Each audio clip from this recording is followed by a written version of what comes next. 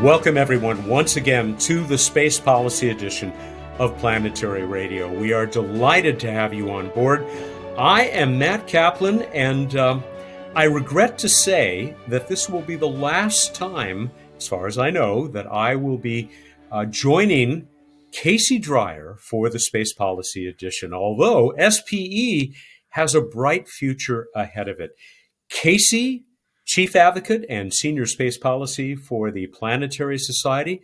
Welcome once again, Casey, and probably for the last time with me. Matt, you preempted my acknowledgement of this. This is a very frightening time for those of us at the Planetary Society who have depended on Matt Kaplan to lead us in our podcasting and radio efforts and production and everything. So, Matt, I don't know what to say. This is our last show together. You will still be around. We should emphasize helping the society, but you are, as regular listeners know, you've handed the baton over to our colleague, Sarah Al-Ahmed, who will be running the regular show. And then I will forge forward somehow in the Space Policy Edition. So this will continue, but it just won't be the same. So, Matt, I just want to thank you before we start for indulging me on this idea of doing a special Space Policy Edition version of the podcast, which was, I think, 6 years ago now, and that you just graciously accepted all the extra work that it took to make it. So I could not be more appreciative, and we will miss you very much on this show. Thank you so much, Casey. I will very much miss doing this with you. 6.5 years, but who's counting? It has been such a blast. I have learned a lot. I'm sure the audience has also done that. I think I was already a bit of a policy geek, certainly not to the degree that you are and others in our audience and your guests that we have had on the show, including the two excellent guests that we're going to welcome to the program in just a couple of minutes here. It has been fascinating, and I look forward to continuing to listen to the Space Policy Edition, which may go through its own evolution in the coming year, making it even more interesting, but it's not going away. So thank you for allowing me to be part of this. Matt, the pleasure was all mine.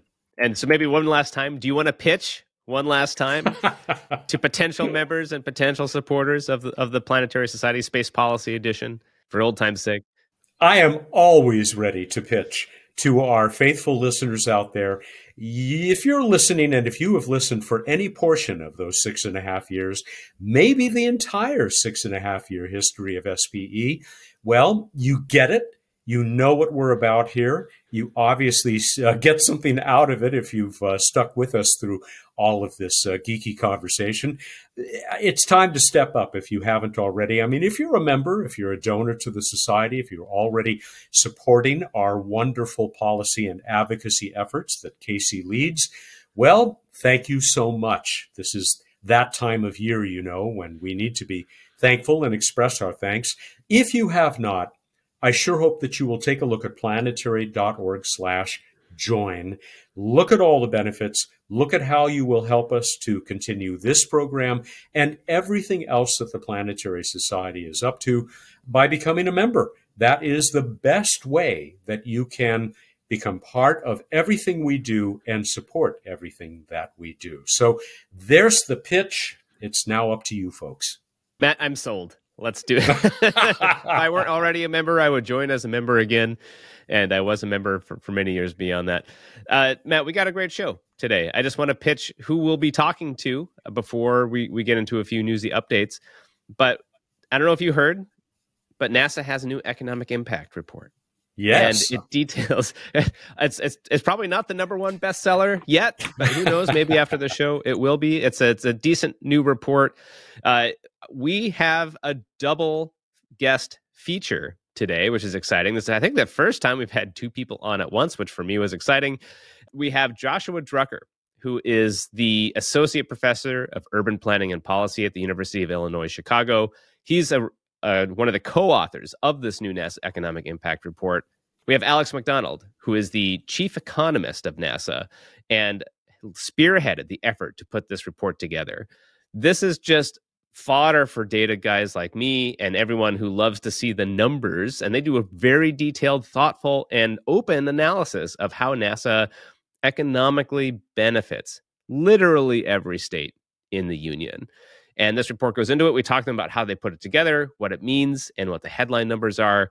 So stay tuned for that coming up in just a few minutes. It is a terrific conversation. I highly recommend sticking around. But before that, Casey, we've been teasing people for a while now that you would be talking to them, bringing them your thoughts, your analysis of the recent election results, the midterms here in the United States. I do want to call everybody's attention to the article that Casey has posted. He posted it just a couple of days ago at planetary.org, what the 2022 midterm elections mean for NASA. I've learned a lot from the article, and I look forward to hearing you expand on it, or at least give us a little taste of it, Casey. Right now, what conclusions, if any, are you able to reach now that we're, a couple of weeks past? Yeah, now we actually know who the winners were. We speculated in our last episode with Bethany Johns, of course. And I think actually we were pretty accurate in what our assumptions were. The Democrats will narrowly retain the Senate. There is still a runoff yet to happen at the time of our recording. It won't determine who controls the Senate, but it could give a slight advantage to Democrats in terms of majority. And the Republicans narrowly captured the House of Representatives. What this means is not a lot changes in terms of who leads some of these key committees that we're interested in. The real change in those happens due to retirements, not because people were kicked out of office through elections. The consequence of divided government, I think this is the takeaway here, is things are going to slow down. When a party controls the House or the Senate, even if a one-vote majority, that means they get to control the schedule. They get to control the calendar. They get to control what the focus of their investigations, legislation, even if they can't pass them, they can control the focus. We are likely to see, I think, a relatively combative, politically charged dynamic between the House and Senate, between Republicans and Democrats, which is, I think, just reflective of the time that we live in. And as a consequence, we won't see a lot of legislation, much less space legislation, probably.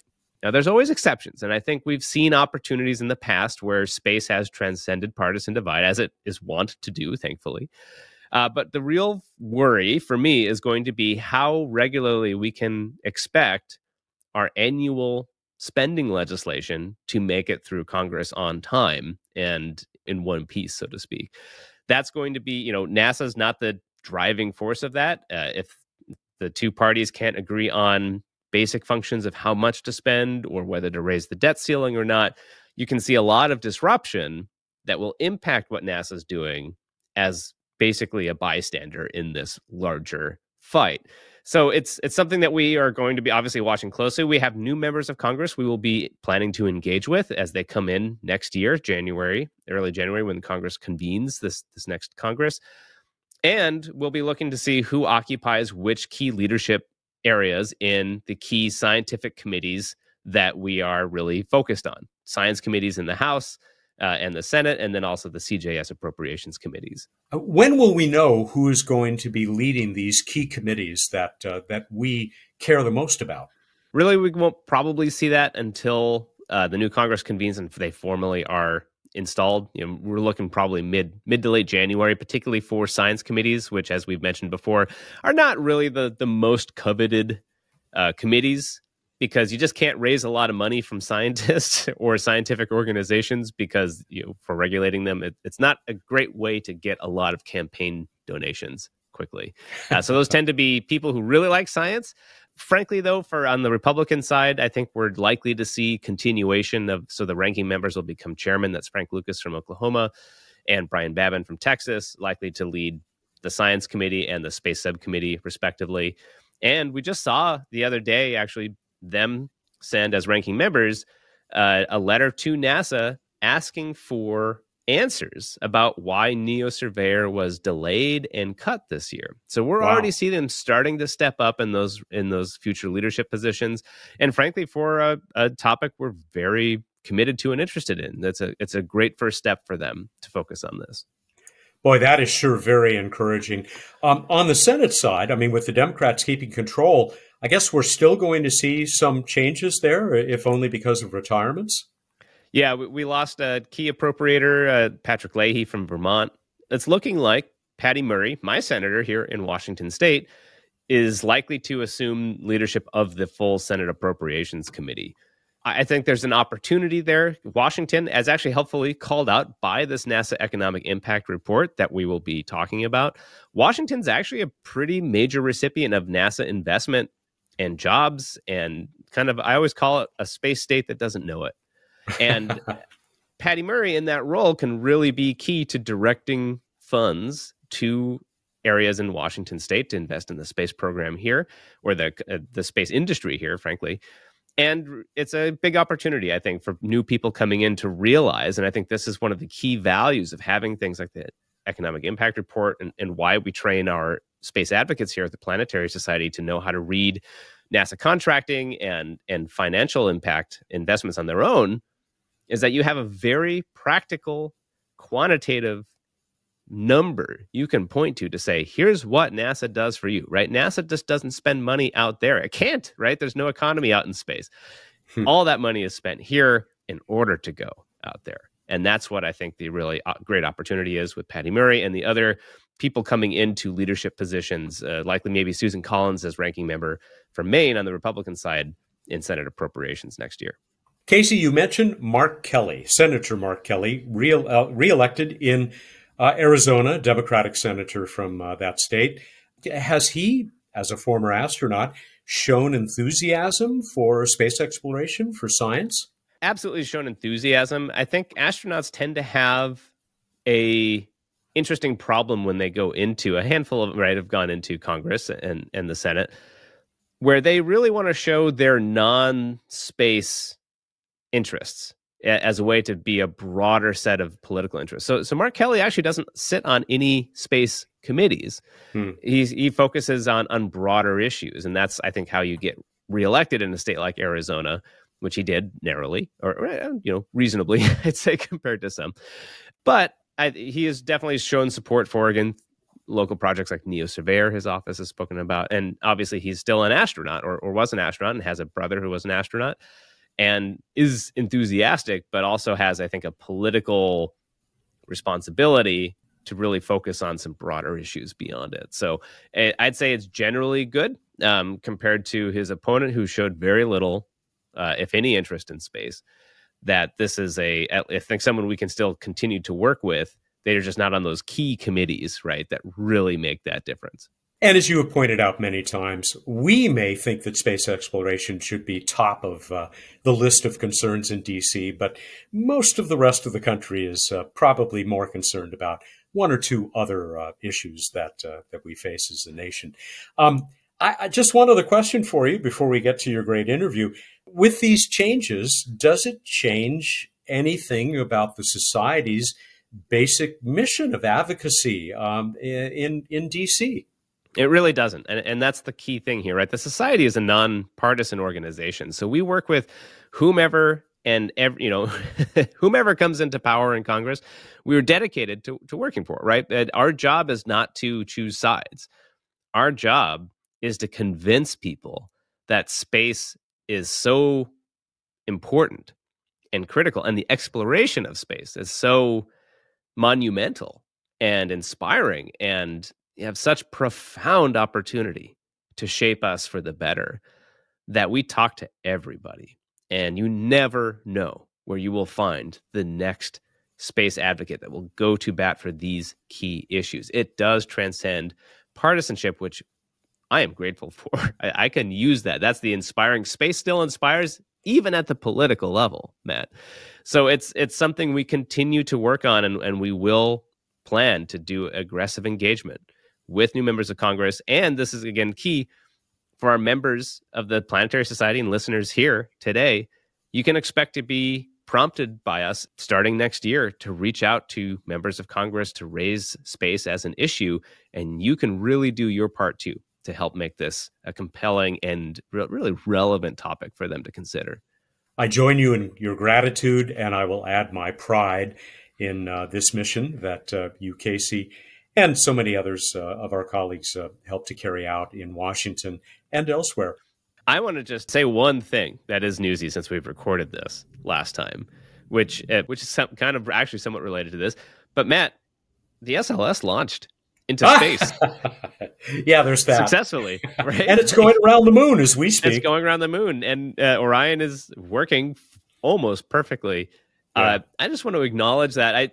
I've done a lot of interviews this year about Artemis and the SLS and Orion. And a lot of questions were, what happens if this fails? You know, what happens to the program? Is it sustainable? But I think very few questions were about what happens if it succeeds.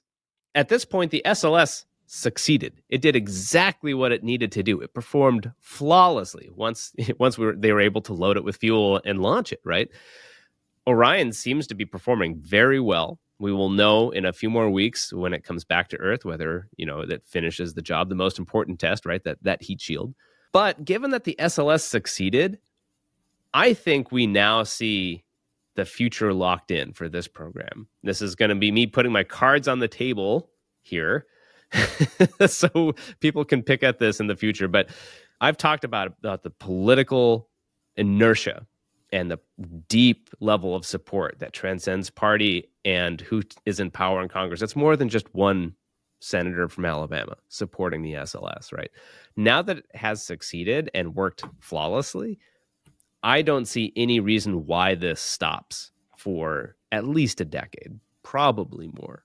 That's the key here, right? They've shown the success of this demonstrates that the concept can work. This is your assured access to deep space that the U.S. is substantially paying for.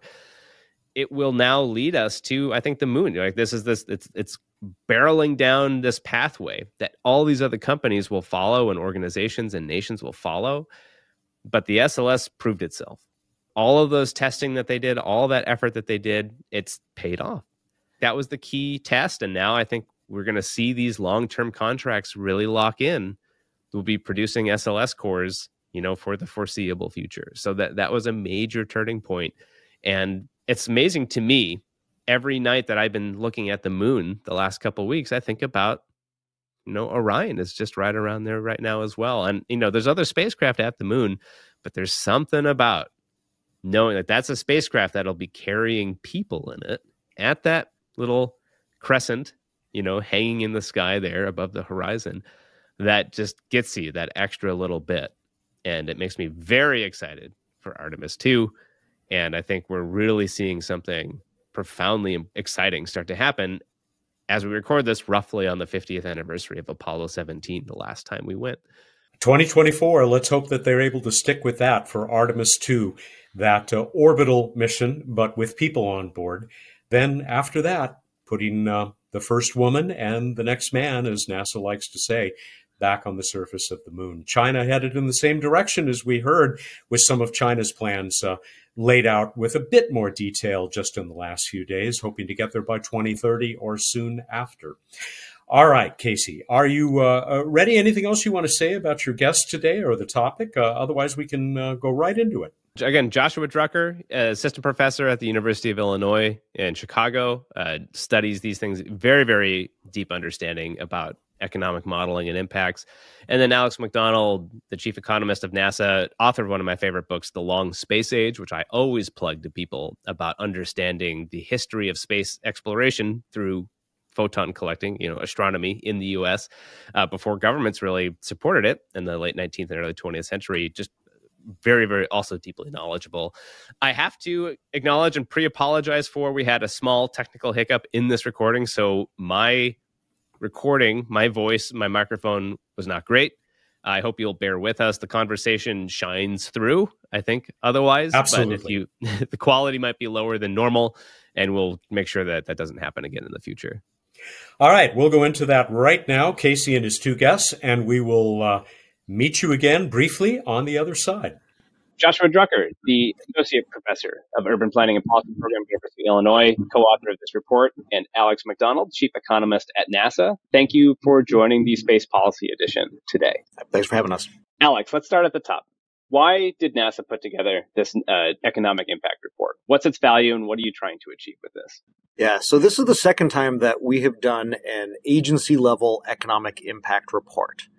And what we want to show is just the way in which the agency's activities really touch every single part of the country, and also really show that there is a significant economic impact from what the agency does. In many ways, the model that the report is based on really should be considered a pretty conservative model, because what it does is it just shows how a given expenditure, how the way in which NASA employees and contracts spend their money in their local economy, how that has a knock-on multiplier effect effectively on the economy, but it doesn't account for things like the technology transfer that NASA conducts and creates additional economic advantages. It doesn't account for the way in which NASA's activities have been stimulating new commercial investments. And it also doesn't account for the way in which NASA's climate data, can be used to help us prepare for the future. So,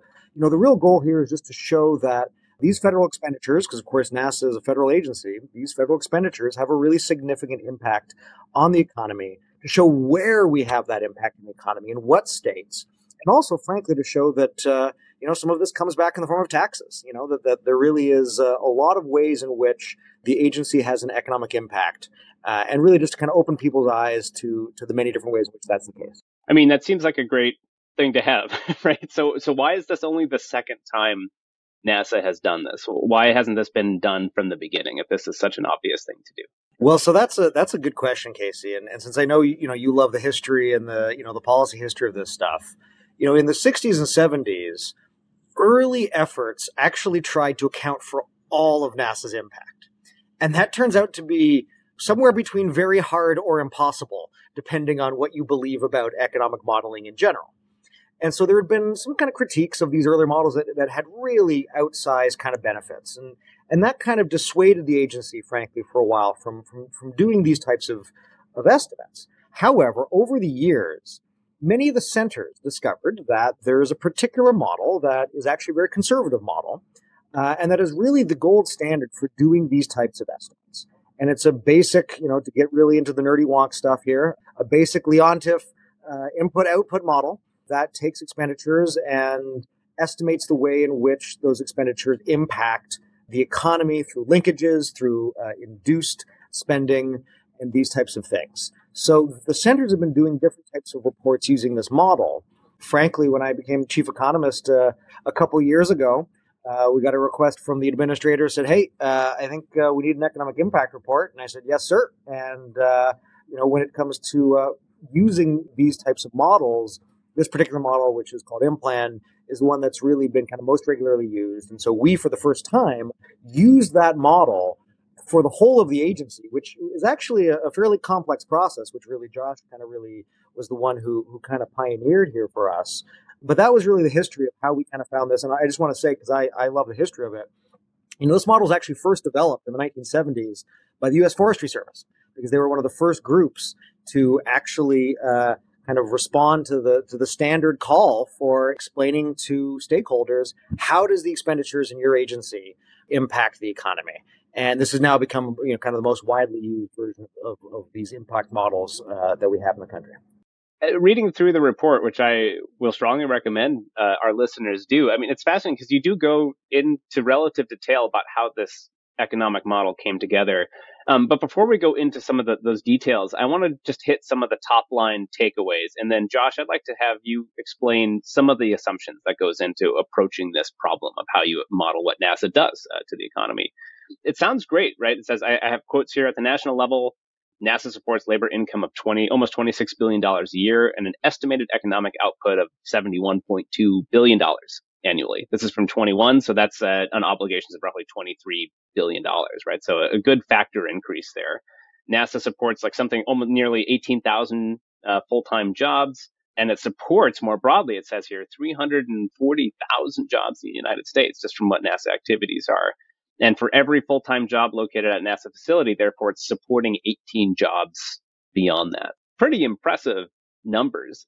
Josh, when you approach this, like, how did you start with this kind of big assumptions of how do you model this something as broad as what NASA does? And how do you even get numbers that you can kind of believe? Like, you can't just remove NASA as a test from a local economy and see how many jobs go away, right? So this must be a relatively difficult process that you face. A lot of questions in there, but I think that I'm not the one inventing this process. We can stand on the backs of those who came before us. The pit in the ground theory, remove NASA and see what's left over afterwards. No, we're not going to try that. So some very inventive people came up with the idea of running a particular way of modeling these exercises to trace sort of the flows of money and activity through different supply chains and through different expenditure patterns. That was the Nobel Prize winner from, I think Wassily Leontief created this idea in the 30s when he was a graduate student. All the best work of economists is done before they're 30 or 40 years old, and won the Nobel Prize in the 70s at some point. And we've been using those models on a national scale for that long.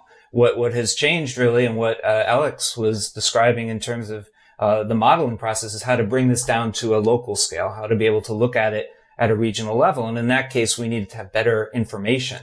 We needed to have some collections that now are done by the Bureau of Economic Analysis at the federal level, and a bunch of other data sets that are added in it again, so that we can say, how do these transactions occur in local communities, in states, in congressional districts, in regions of the United States? And if we have some, at least estimates of that, then we can trace where the patterns are going with flows of dollars and flows of activity and where employees live. So I didn't have to come up with all that, thankfully. I would not be able to do that. I'm no Nobel Prize winner, but I can apply the models and I can sort of differentiate where they work, where they don't work that well. And we at the Voorhees Center for Neighborhood and Community Improvement at University of Illinois, Chicago, we started this process with NASA at one of their bigger centers, at the Marshall Space Flight Center in Alabama. We worked through a lot of the issues. How do you model different government activities? How do you enter into a standard sort of software, the things that are unusual about NASA operations, about NASA contracting? And we came to some approaches that you may want to ask me about and more specifically. And then we were able to apply a lot of those to the federal scale when we're, doing all of NASA as well. I mean, what were some of those? What makes NASA unique and unusual to model in terms of its impacts, particularly in localities like states and some of these areas where NASA centers are? Well, NASA is everywhere. As you can see in the report, I think there were contracts in every state. There are employees in almost every state, if not every state. There are even contracts and supply chains that run through foreign countries, through territories, which admittedly, we do not capture all of that. Our report is going to focus on the United States, continental United States, and not even the territories, I think. I think it's continental United States and overseas military bases is what we can include. So NASA has a huge scope geographically and spatially. It also has a very wide scope in terms of the types of activities. So almost every different sort of manufacturing is involved in producing NASA's components and systems and research throughout the entire United States. So breadth is a large part of what we had to deal with. How do we encompass all of that? And how do we make sure that we are appropriately representing that in our modeling? Government agencies in general are different than private sector businesses. So that was another sort of challenge for us, and one that the modeling software we use is up to that challenge, but we had to figure out how to make it, do what we wanted it to do. So one of the distinct things that you mentioned in the previous question was that there's this huge return for NASA expenditures. You said the number of employees supported nationwide, the number of total value added in the country is much larger than the initial expenditure. A lot of that has to do with the huge amount of contracts that NASA supports, right? Procurement, buying services, buying equipment, doing research and design that's not actually done by NASA employees themselves. And that was a bit challenging. How do we express that in a way that makes sense to readers? Alex, that raises an interesting question to me in terms of we're looking at big multipliers in terms of economic activity from investments, particularly through contractors. There's an interesting, perhaps, implication in terms of how we best spend money that way. But first, let's get some basic Econ 101 about how can a multiplier even work? what does that even mean, really, when we say a dollar spent at NASA? How can that just create money out of nothing? It seems to violate some sort of conservation of dollars from my intuitive physics sense. But tell me why that's not the case, and why this works to begin with. Yeah, it's interesting. Josh and I have been kind of talking a little bit about the way in which a standard Leontief input-output, regional model compares to a Keynesian multiplier model, right? And while they actually come from different places, they actually kind of basically come out with similar results. The basic idea is actually reasonably well kind of described in how we break down the report. So there's a direct impact, which, as Josh said, is really through our civil servants, right? Our direct employees. They have income, and that, creates an economic impact there. There's then the indirect impact, which then comes through our contractors. But that's still measuring really direct expenditure. Where the additional impact comes is really from what is called the induced impact. And that really comes from the fact that when you are receiving your salary, you then spend that in the local economy. That then creates jobs for people who provide the services, who provide clothing, who provide food, etc., to the people who are receiving these jobs. And this really is kind of the standard argument for stimulatory effects of expenditure. There's lots of different ways to kind of get at that. But the idea really is that when you are spending money, you then are contributing back into the economy, and that when you are providing funds in a stimulatory fashion, right, which you could make an argument that a lot of federal expenditure is, that has a additional impact beyond just the fact that someone got $1. Is that because it's coming from somewhere else, basically the Treasury, and it shows up in Alabama or it shows up in California, and those jobs effectively wouldn't exist otherwise? They're funded by some external source. Is that how you can have it as a multiplier effect in those local economies? Is that the idea? To be honest, I would actually give that one to Josh. He is actually the expert on exactly this distinction. Let me add one thing to what Alex said before, too, is that the supply chain is a big part of this. So it's not just the businesses that are the first suppliers to NASA, it's the businesses that supply them and the businesses that supply the suppliers. So it goes all the way upstream, up a value chain, and that adds a lot to it as well. In terms of location, it's a perspective on how we decide that if we can go back to that sort of hole in the ground, if NASA didn't exist, that is our comparison in some sense. So the money has to come in that wouldn't already have been spent in the region. I think that is the presumption of almost every economic impact study I've ever seen, is that the agency or the business or the activity you're modeling wouldn't be present otherwise. It's not really a geographic distinction. We can run these models for Washington, D.C. and for the entire United States as a whole, and the money is coming from within those locations. That's okay. It's a question of whether that would have been, whether those employees would have been active, whether that contract would have been spent in another way. Right. Yeah. And this actually reminds me, of another question that we often get, which is, well, how does NASA's impact compare to other agencies? The answer is, because of the model, it doesn't vary substantively. It does vary slightly based exactly on the kind of supply chain items that Josh was mentioning, because NASA has a lot of high-tech products, effectively. There is a slightly additional impact that NASA has due to basically involving, more in the supply chain. They're having a slightly higher multiplier. But in reality, the model gives you that same answer. So, an extreme skeptic could look at it and say, well, if I wasn't funding NASA, I'd be funding something else. It's important to note that this model isn't really used to try and win that argument. This model is really there to show people what the comparative effects of the expenditures that NASA is making has on the economy. And one of the things that's kind of underappreciated, frankly, in this kind of model is that it's a lot more actually than just the UIC team that is required to produce this. Every single one of our centers at their chief financial officer level collates all of the expenditures by that center, including where their employees are located and including where the contracts get allocated, and essentially collate that by zip code, which then gets sent over to the NASA headquarters CFO, which collates all of that, which then gets, collated and sent over to the UIC folks to run the model. And that level of insight into expenditure at the NASA level is actually fairly unprecedented. We have not traditionally put out the numbers on where at a zip code level, right, this expenditure is happening. Now, the report itself reports out at the state level, but underneath that comes an even higher granularity of detail. And so this report is kind of really about showing people the effects of our expenditure.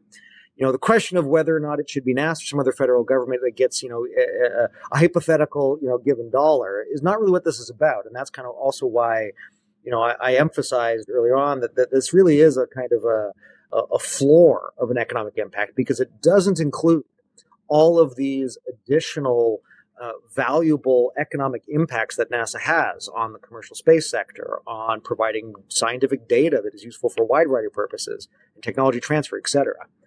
So it really is a model that helps kind of describe, I might say, more than it makes an argument for greater impact at NASA than elsewhere. That's really actually a more complicated problem. That's like my job in a way, or our job at the Planetary Exactly. Society. Well, because that's great that you brought that up, because I was going to raise that very thing, which is, and I've talked to people or there's classic response like, why spend that money in NASA? Well, I can get an economic multiplier just building roads. So like, why build rocket ships places?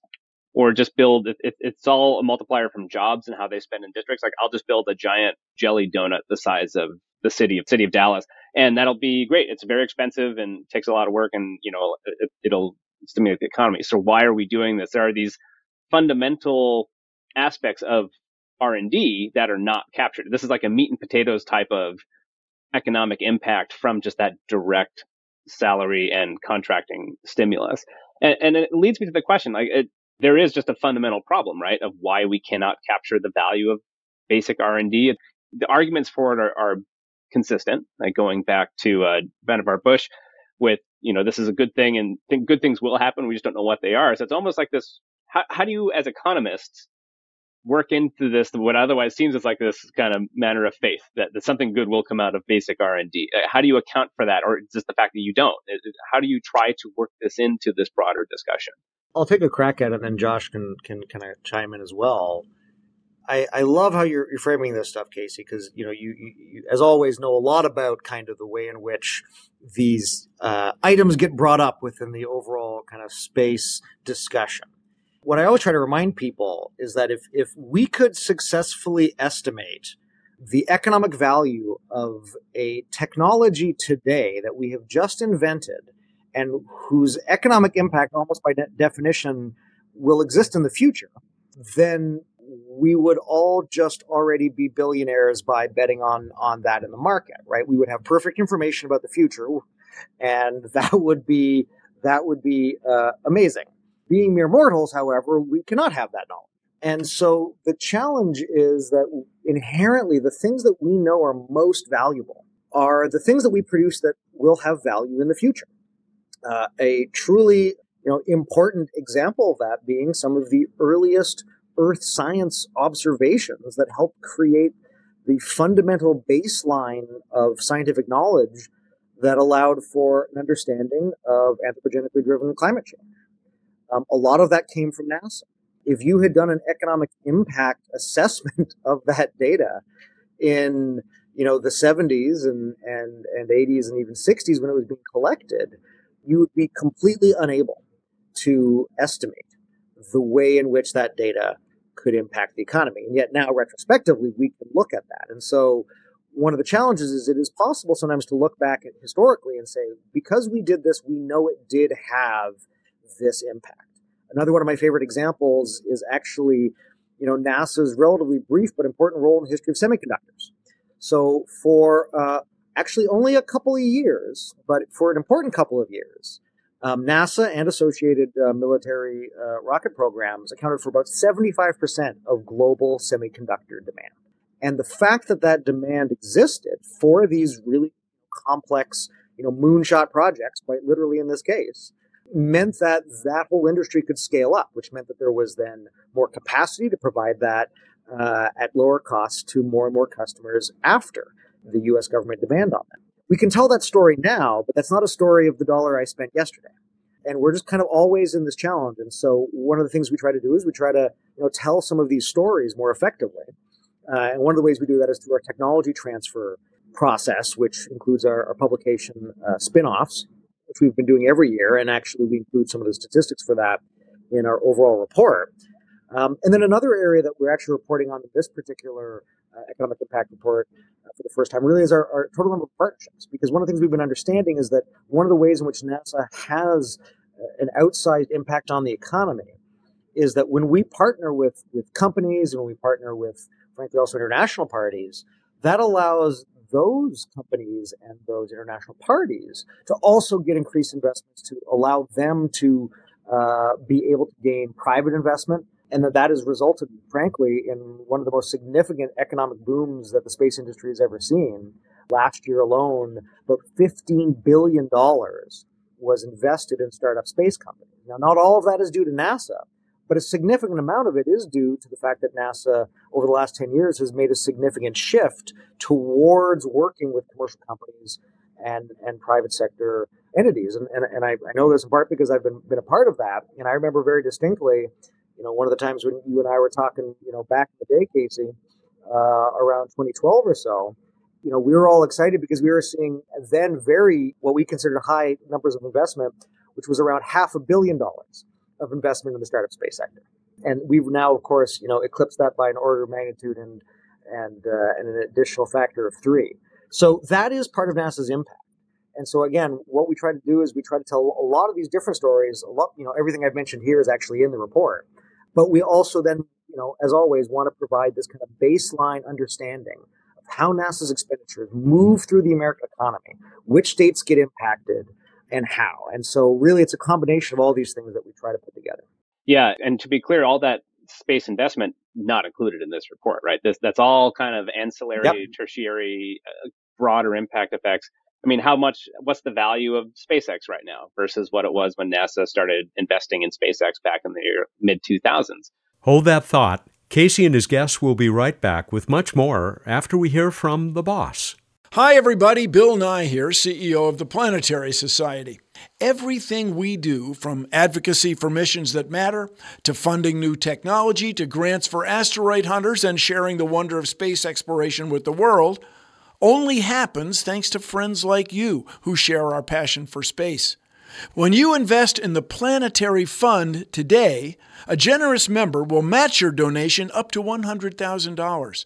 Every dollar you give will go twice as far as we explore the worlds of our solar system and beyond, defend Earth from the impact of an asteroid or comet, and find life beyond Earth by making the search for life a space exploration priority. With you by our side, we'll continue to advocate for missions that matter for years to come. How about powering our work in 2023? Please donate today. Visit planetary.org/planetaryfund. Thank you for your generous support, and Happy New Year. I've been obsessed lately with this idea of what's easily quantifiable tends to be what we talk about versus the difficult to measure stuff, which isn't less important, but just generally gets talked about less by definition, right? We just can't structure it in a way that makes it easy to verbalize and communicate in a policy structure. And I don't want to I think this report that you did is actually really valuable. And I don't want to undermine, this was not easy to put together. You can read through it, the amount of data it took and effort and careful modeling it took to put together. But there's even more ephemeral, real, but hard to model, I guess, or hard to quantify impacts that we're still talking about here. Josh, I want to talk to you a little bit about putting this model together. And how do you constrain and know what you're doing isn't crazy, right? Or how do you do a sanity check on modeling again? Because you cannot, again, or do you? Do you look into historical moments where money has been pulled out of various states and NASA centers to help ground your model in terms of what the economic consequences were? Or is this all kind of based on assumptions and careful thought about using basic economic principles? So maybe another way to say that question is, how much of this is a theoretical model versus grounded in past performance? Casey, that's an excellent question, one that comes up when I teach this kind of analysis to my students in the planning department. We have pretty free reign in a way because we do not almost ever go back and check. Okay. And that's not because we wouldn't like to, but because there's really no mechanism for doing so. We don't track which dollars go to which places in the United States. Money is fungible. Things move around. So we don't have a way to go back and look and see what happens to a certain expenditure when Mr. NASA employee, Ms. NASA employee gets that dollar. Do they actually spend it here or there? We have to use estimates. And most of these estimates come from the aggregate scale. So we, as the United States total economy, collect a lot of data at very large scale. And then what the modelers like Implan folks who create the model that we used, and then we folks at UIC who use the model, we help translate that down to a regional scale using what we think are appropriate assumptions, justifications, estimates. So yeah, you could say that this model is not empirical. This model is mostly theoretical. On the other hand, it has to add up, right? Everything that NASA does has to add up to the total. Everything that the economy does overall has to add up to what we do measure at that national scale. So it's not completely ungrounded in that sense. You could think of it more that we're apportioning what happens in the economy. Now, how much of that is due to NASA's activity, which we can measure. Just reading through the report, I was actually really struck by, and I appreciate this from the report, the careful discussion of what went into the model, considerations that you made. And it was very rigorous in a way that I appreciated because this isn't inexact science, right? You're at the end of the day limited by the fact that this is a theoretical model, and it's just how good your model is really drives your assumptions. And so I was just kind of curious, like, if you get like this multiplier, like, is there a sense of this is unreasonable, or is there some level you have to put in a gut check, or some fundamental consideration comes into this? Like, if it came out as a multiplier of 1 billion, obviously you probably think that that's a bit high. We would. But I don't know, maybe NASA's like super good at doing that. Well, what do you limit it with?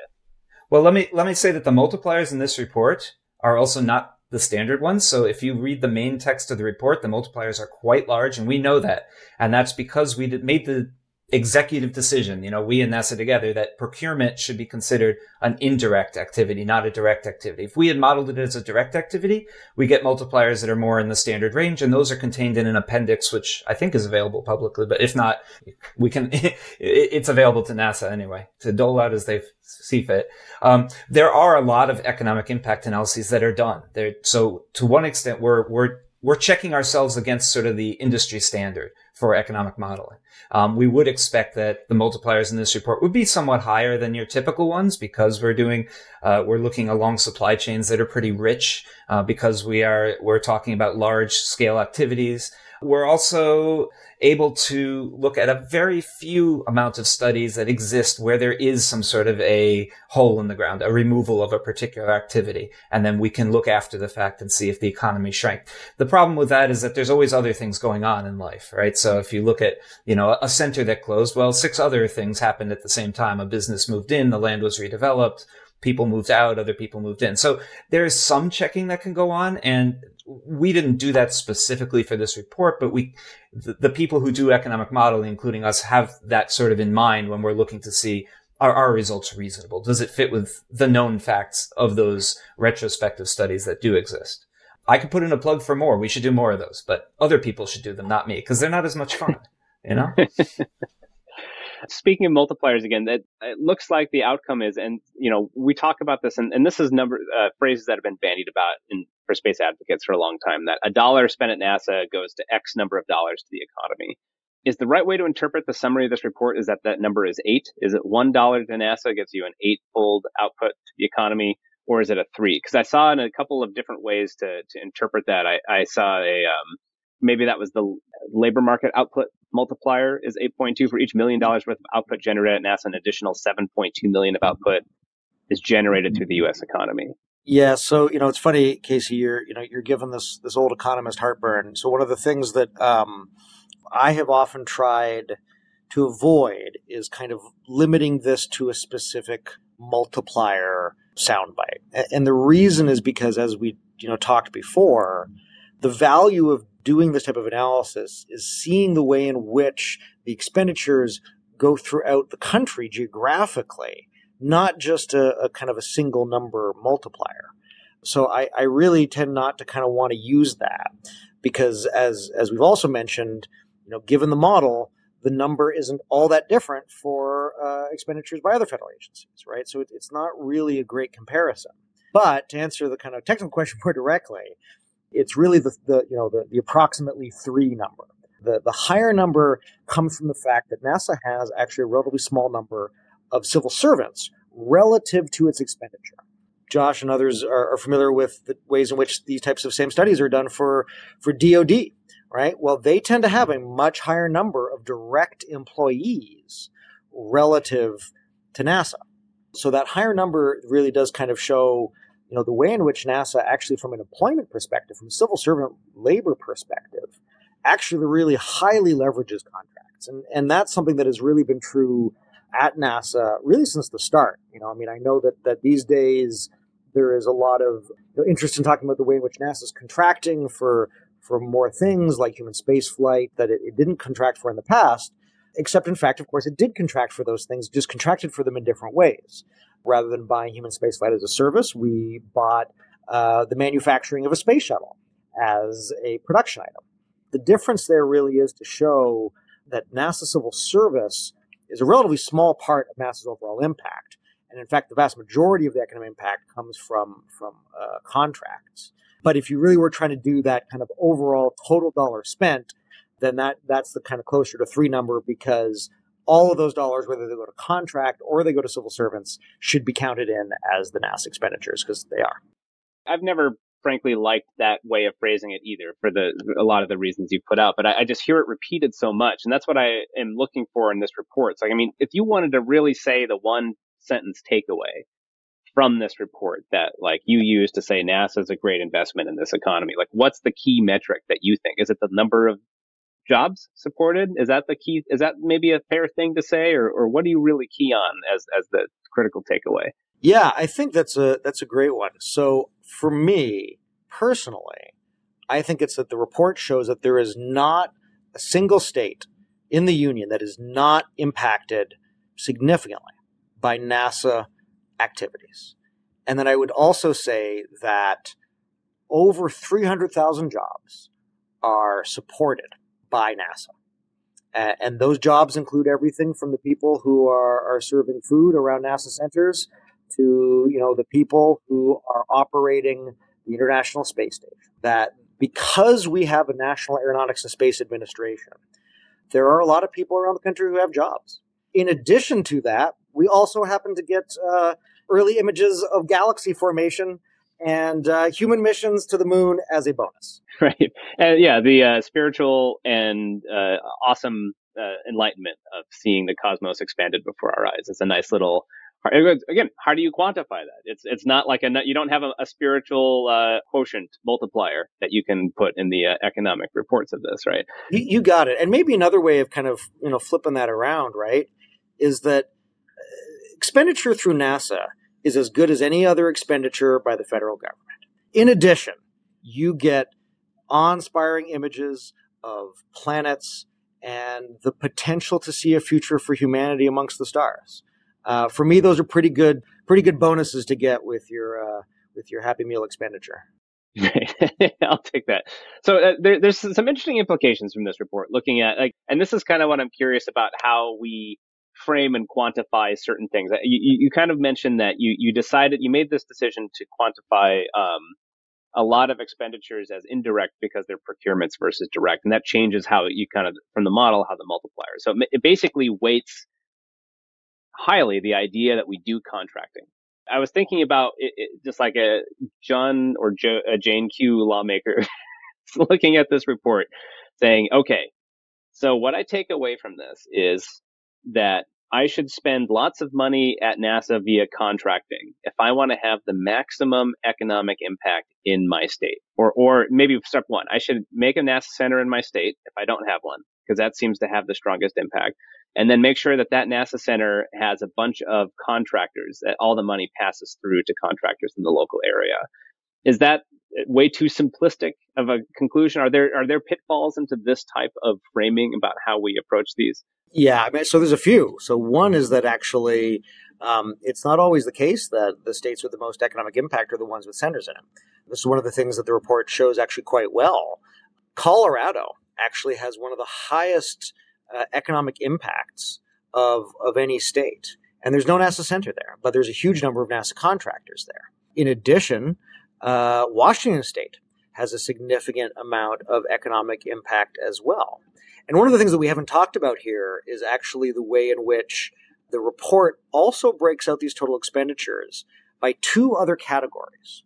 And those categories are Moon to Mars activities, which includes a lot of the obvious things like SLS and Orion and our Mars rovers, but also things like our CLIPS program, Commercial Lunar Payload Services to the Moon. And then the other major category is actually our climate research and technology activities, which predominantly includes our Earth science activities, but also includes some of our activities under the Space Technology Mission Directorate, and perhaps most significantly some of our activities related to green aviation, trying to reduce greenhouse gas emissions from green aircraft. And when you look at those particular studies, actually, you get very interesting things. You get some kind of maybe more predictable ones out of the Moon to Mars account, where perhaps unsurprisingly, Alabama has a very, very significant account. But the two highest states that have the highest share of their NASA revenue related to climate are actually two places that don't have NASA centers. One has a quasi-NASA center, that's New York State, which has the Goddard Institute for Space Studies, GISS, which is where we do a lot of our climate activities, but it's not a center. And then the other one is actually Massachusetts. It has no center whatsoever, but simply has a lot of researchers there who do a lot of that activity. And so that's actually, you're in some ways you're making the case for why actually doing these analysis is valuable, because you might come away with a conclusion that says, well, yeah, the most important way to do this is to have a NASA center in your state, et cetera, et cetera. But there's actually a lot of cases where you have significant economic impact in states that don't have NASA centers. And actually, there's probably a lot to be learned by people investigating why and how those states actually got to the places where they've gotten to. And just to briefly return to the kind of the issue of do it through contracts, do it through civil servants, there wouldn't necessarily be any difference between those, right? It just happens to be how they were coded up here. So it would not take away that you would put more and more into industry. Although frankly, that is one of the reasons why NASA started that way, was because we understood that actually by contracting out a lot of it, you can actually have both kind of efficiency of management, but also you have the ability to stimulate industrial capabilities that can then be used for other purposes. And that's very much, at the heart of the logic around things like Commercial Crew, which, now, last time I was on the podcast, Casey, we hadn't had our Commercial Crew success, but now not only have we flown our astronauts to the International Space Station, now we've had at least 2 private missions flying them as well, right? And that would not be something quite literally that we could have done if it had all been in-house, right? That is something directly enabled by the way in which we engage with industry. Right. I want to emphasize this separation between Moon to Mars, which is, and I meant to mention this earlier, but I think this is really nice to have, which is this: you break out in this report the direct impacts of Moon to Mars program and the climate research and technology. And I'll just make a plug, Alex, for next time to add planetary science to the next time you do this, because I'd love to see planetary science through that, obviously for selfish reasons, but also I think you'd find similar surprises about where some of those economic impacts are concentrated. I live in Washington State, just outside of Seattle, and I always tell people that Washington is a space state that doesn't know it. And it was nice to see that validated by the data here, a very substantial increase. And I think that the trick is there to just have the world's second richest man start a space company in your state, but I don't know if that's replicable for everywhere with Blue Origin. But something I wanted to pick at, I was noticing this, that the Moon to Mars, looking at the multipliers, just the overall multipliers for a number of jobs, for a number of economic output, all these multipliers for the Moon to Mars aspect of NASA seemed substantially higher than the average NASA, and also for even the climate technology research. I'm thinking about implications of this. Does this suggest that exploratory building of science has better economic multipliers than basic research? Is that just a quirk of how we've defined this here? Because it looked like I was seeing like 30 to 40 levels of multipliers under the Moon to Mars program versus single digits for other, and now for the averages that we talked about earlier for NASA as a whole. Yeah, Josh, do you want to take that one? Well, I think that has to do again with the contracting part of it, because here at the university we talk about overhead, right? And the Moon to Mars expenditures don't have the same overhead; they're accounted under other categories in more general NASA. Generally, you're going to have the overhead activities, staffing, janitorial services, HR, payroll, those sort of things aren't going to have quite as high a multiplier. And so if you're not accounting any of those in the Moon to Mars, it's going to have a sort of a larger looking multiplier. I think you're putting your finger in a lot of this discussion on why I don't particularly like multipliers. And Alex has said something similar. They're best for comparing geographically. They're not so good for comparing across types of activities.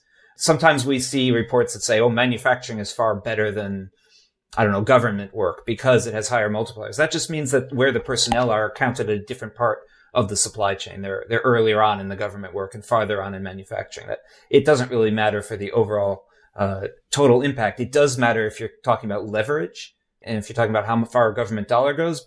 But in this case, NASA has to operate its overhead in one way or another, right? And that's important. And it's going to be accounted for in one part of its operations or another. We happen in this case not to count it in Moon to Mars directly. Yeah, I think the other really key piece here, Casey, is that our Moon to Mars activities are very heavily contracted. So I think you're looking at those ones looking directly at the civil service direct labor part of it and the relative multiplier compared to that. For Earth science, actually, we comparatively actually do a lot of that work in-house. A lot of people don't know this, but NASA is actually the employer of more Earth scientists than any other part of the federal government. The NASA Earth science community is core to the national and therefore also the global Earth science community in a way that we often really forget. And that was really one of the reasons why we wanted specifically to call that out. And I appreciate your request for the planetary science account in the future there. But the Earth science one I think really is one of the really underappreciated parts of all this. And it's really one that is done in-house. There's a lot of civil servant Earth scientists. And compared to the overall size of the expenditure, actually, more of it is actually going in-house compared to the Moon to Mars account. And this is back to Josh's point. These types of things are actually useful for drawing out these comparisons more than they are for trying to determine any absolute multiplier. Yeah, this is where my struggles with economics really is coming into the fore, because I guess I still don't quite understand why a direct government employee would have a lower multiplier. It doesn't. Than a contractor. But it doesn't. I guess it appears, so why are those multipliers different? I guess, so I'm reading this, so this is what I worry about if someone is reading this report and saying, what's the best use of NASA funds? Oh, look at these big numbers for multipliers here, so let's put into contracting, let's do Moon to Mars as opposed to climate stuff, which obviously is spurious reasoning. But if you're just looking at economic impact and using that as this data as the argument, where's the fallacy there that I'm making in this situation? Well, the multiplier is a fraction. It's a ratio, right? The total impact is on the top, and that's really the number we're interested in. What's changing between these different multipliers is more the denominator, what you're dividing by. It's to some extent just a convention that we considered procurement to be indirect, because in most economic impact analyses, it is. We wanted our analysis to be comparable with other analyses that government agencies and other parts of the economy, businesses have put out. So we struggled with this. That's why we put it in two different ways. We don't really think procurement is secondary at all. It's part of what NASA does. It's, as Alex said, the majority of what they do in terms of dollar value. So we could easily have put that in the numerator, and that's what we did for the appendix. That would have sort of contradicted what we had done for Marshall Space Flight Center in earlier analyses and made just things harder to gel together over, as we're looking how things change over time. But that might be a better way to convey it if you insist on using multipliers. Well, I guess so. The idea is that it's just you're just changing the size of the pool that you're looking at the economic output of, and they're accounted for in one place or the other, and it's just that they're. In other words, the model basically treats procurement as free. You didn't do anything for it; it just happened. So it's all numerator and no denominator, and that's not realistic, right? Okay. So the key takeaway is let's not focus so much on multipliers. I think is I we would say can that's fair. emphasize. Yeah, but we look at total output is the key thing. One more question for you, Josh. Is this a new area for you to work on? Is aerospace economic impact like this coming from a Center of Urban Design, or did you have to learn all about NASA? Was this a new opportunity for you, or was this an area of your expertise that pre-existed? You're talking about me personally, right? Yeah. Yeah. So I guess I'll go back. At one point, you said I'm an economist. I'm not. I'm a proud urban planner, city planner, but my area is economic my mistake, development. Sorry. It's fine. It's fine. I mean, I'd take it where I can get it. But economic development is an area that involves economists, involves political scientists, city planners, business trained folks. I've been doing this sort of economic impact analysis since I was a master's student, so over 25 years at this point. Have I done it for aerospace? Not since I started working with NASA. That's fun. I used to work for Battelle Memorial Institute. They at one point had the technology transfer contract for NASA's Glenn Center in Cleveland. And I got interested in space through that. And I'm an aficionado, but this is, I jumped at the chance to be involved in working with first Marshall Space Flight Center and now, NASA overall. We at the Voorhees Center at UIC have done economic impact analyses for local events, convention centers, universities, our own university. And we've also worked, as Alex said, with Department of Defense before. We're doing some economic impact analyses. It's a pretty broad tool. It's used in a lot of areas. There are always some interesting things you have to deal with in any particular setting, but the overall approach is somewhat similar. Did anything surprise you then from this analysis at the end of the day? And that's for you. And then Alex, I'd like to hear if anything surprised you from doing this project. Hey, I want to give a shout out again to all the NASA compilation of data. It's surprising to me how much they were able to learn about themselves, and we were able to sort of take their own data and give it back to them more usefully. In terms of what I learned, I like looking at the maps. I learned about Washington State and Colorado myself. I knew Ohio would come up because I used to live there, and Alabama because it has a big NASA center, but Massachusetts research shows up. It sort of verifies that this tool does meet what we call the sniff test, right? We don't have empirical verification, but it makes sense. And that's always good to see. So maybe that's not a surprise. Maybe that's the opposite of a surprise, but it's still good. Surprised that it works so well. Alex, anything surprised you about this process? One of the surprises now, having done this a couple times and having kind of worked in this field for a while, is really how much interest there is in these economic impact studies. There really is a kind of hunger to understand how we impact the economy. And I think it's particularly strong within our community, in part because we have also these aspirations, right, of a broader space economy, right? Although we're not kind of studying the space economy itself, we're really studying our terrestrial economy here.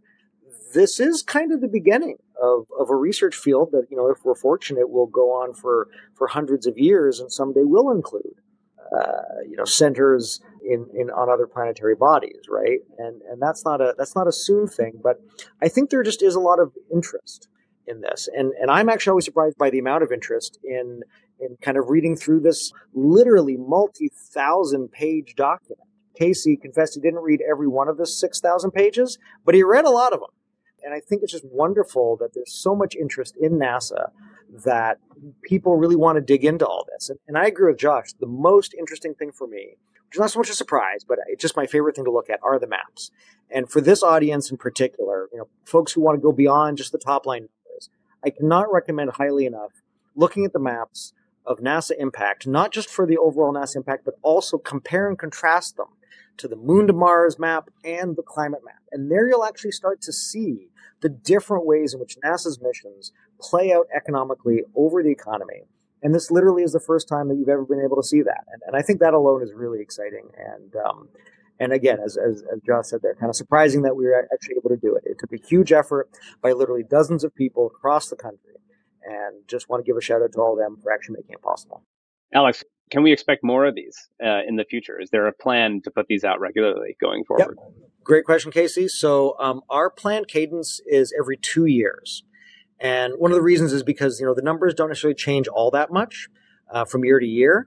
But when you do it every 2 years, actually you get to see some significant changes. So for example, when we did the the FY 2019 report, which was our first time we ever did the report, and then when we did the FY 21 report, which is the one that we just released, the Moon to Mars account, which we had actually done in both of them, grew by 40%. Now, that is commensurate with the amount of expenditure that we have been increasing into that account, but it shows very significantly and very clearly that we are spending more in a non-trivial manner on our Moon to Mars activities. And as I often like to say, that 40% increase between those two periods of time, really only over 2 years, is what we are going looks like economically. And I think that is something that I think we can look forward to looking in 2 years' time, how all, not just the overall NASA top line, but how the two accounts of Moon to Mars and our climate research and technology account, how those have also changed in 2 years' time. So yeah, expect one in a couple of years, and glad to know we'll at least have one reader for it. I'll be waiting with bated breath for the sequel for 23. I cannot tell you how much I enjoy and find value in reading through these, particularly the state breakouts. And I can also say for members of the Planetary Society and the advocates who come with me to Congress, they eat these up. This is so important to helping them quantify the impacts, particularly, again, not in the classic space states, that we can point to what's it like in Iowa or Wyoming or South Carolina. We have the numbers, and again, we really appreciate the rigor and clarity of how this all came together. That really adds that baseline level of respectability. And then again, I think that the important point here, right, that this is the baseline. This is the conservative estimate. And we get so much more beyond it that's just hard to quantify, hard to capture, but is clearly there. Then, of course, that enlightenment of seeing, JWST pictures for the first time has no value, right? There's some just intrinsic value of being alive to see that. So thank you both for making this happen, and the teams and your colleagues who put together this great piece of work.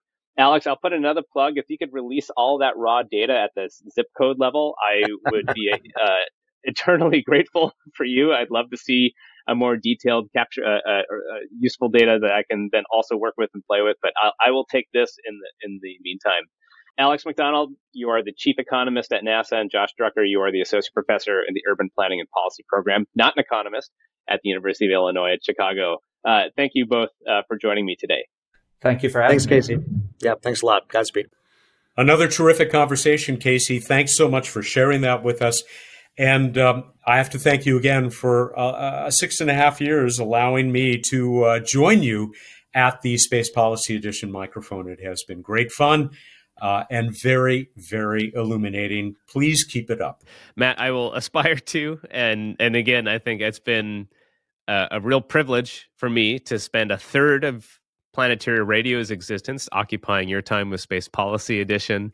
Again, the show won't be the same without you, and it's incredible what you built in those 20 years and just how much effort you put into it. So happy that I can still call you a colleague in the future at the Society as we move into the machinations of making the organization work and helping us keep us on track. But obviously, we'll miss the silky baritone no longer behind the microphone of this show. So it was always a delight. They'll enjoy that silky baritone that you have now enhanced by your brand new microphone. So congratulations on that. As I said, I look forward to listening. Also, other things that you might be doing with this monthly installment of Space Policy as we head into 2023. The rest of you out there, take a look at planetary.org/join and become part of this glorious effort, and help us continue to bring you Casey every month and keep returning him to Washington to represent the interests of all of us who love space exploration and space science. Casey, thanks so much. Thank you, Matt. Ad Astra. Ad Astra.